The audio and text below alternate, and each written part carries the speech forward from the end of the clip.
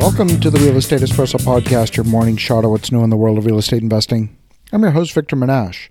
On today's show, we're talking about the money supply and whether we would be better off with a fixed money supply, such as when the dollar was backed by the gold standard. In a fixed money supply, the economy cannot grow. In fact, it's possible for commerce to be inhibited by a lack of money in the system. Back in the 1970s, the Italian lira was dropping in value.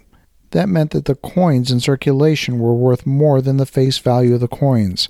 You could melt down the coins and sell the metal for their raw material because they were worth more than the coins had on their face. Coins virtually disappeared from circulation. In those days, if you went to the grocery store, you could expect to receive change in the form of postage stamps, which actually had a face value. And when the postal service couldn't keep up with the demand for stamps, the shopkeeper would go to the shelf, grab a big bag of caramels or hard candies, and give you a handful of candies as change. It was not very long before you could go to the store and buy a bunch of bananas and pay for it with postage stamps or caramels instead of paper currency or coins. Now, if you think about it, you don't want commerce to be inhibited by a lack of coins in circulation.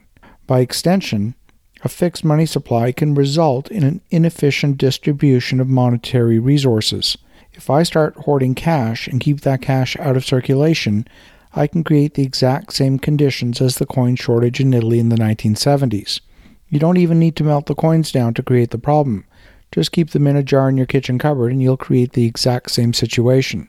We've been programmed to think that government has a monopoly on the money supply. But as we'll see, we've always had elasticity in the money supply. Let's imagine a simple example where you or I can create money out of thin air. Let's imagine that you're an artist and you paint a painting using about $20 in raw materials. You use some acrylic paint, some canvas, and you put the painting on display at the local gallery. A customer comes in and agrees to buy your painting for $1,000. It's a lovely painting, and $1,000 seems like a fair price. But the customer confesses that they're a little bit short on cash, so you agree to extend credit to the customer. The customer gives you $100 in cash, and you write up a loan agreement for the remaining $900. Did you, in fact, increase the money supply by $900 with the writing of that loan? I would argue that you did. That $900 now appears on your balance sheet as an asset, and there's $900 as a liability on the customer's balance sheet. Where did that $900 come from? It came from your painting. It was created out of thin air. Government was not a party to the transaction. The central bank had nothing to do with the creation of the $900 that funded the painting. Okay, so we've established that we actually don't need government to print money. Money can be loaned into existence. The liquidity in the market is going to be a function of lender sentiment and the loan terms. If the money's too expensive or the terms are too onerous for the borrower, well then the borrower will decline to borrow and then put their plans on hold. The lender, on the other hand, will evaluate the quality of the collateral and make a lending decision based on a risk assessment of repayment. You want the money supply to be highly liquid and available for legitimate business purposes. You want it to be fueling the productive part of the economy, but you don't want it to be so free-flowing that it encourages irresponsible speculation. It's the latter that causes the dangerous economic boom and bust cycles. Unbridled lending in the lead up to 2008 was one of the causes of the Great Recession. These days, we're hearing daily reports about inflation, but we're also hearing predictions of a deflationary cycle.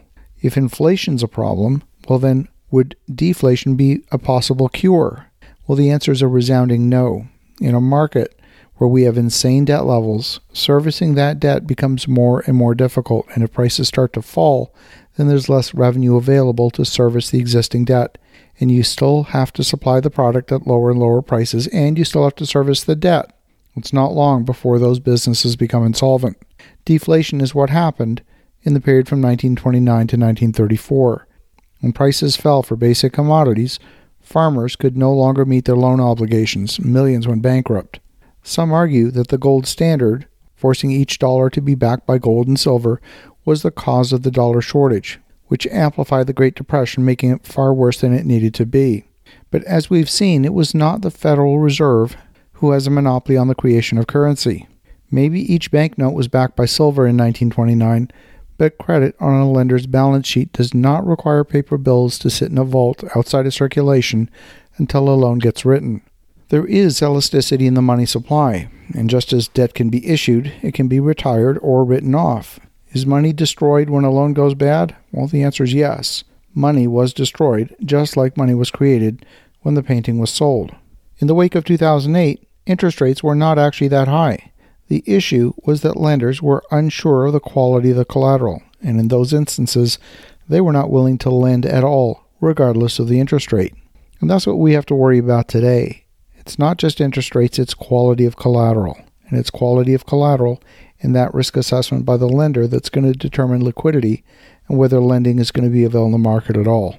As you think about that, have an awesome rest of your day. Go make some great things happen. We'll talk to you again tomorrow.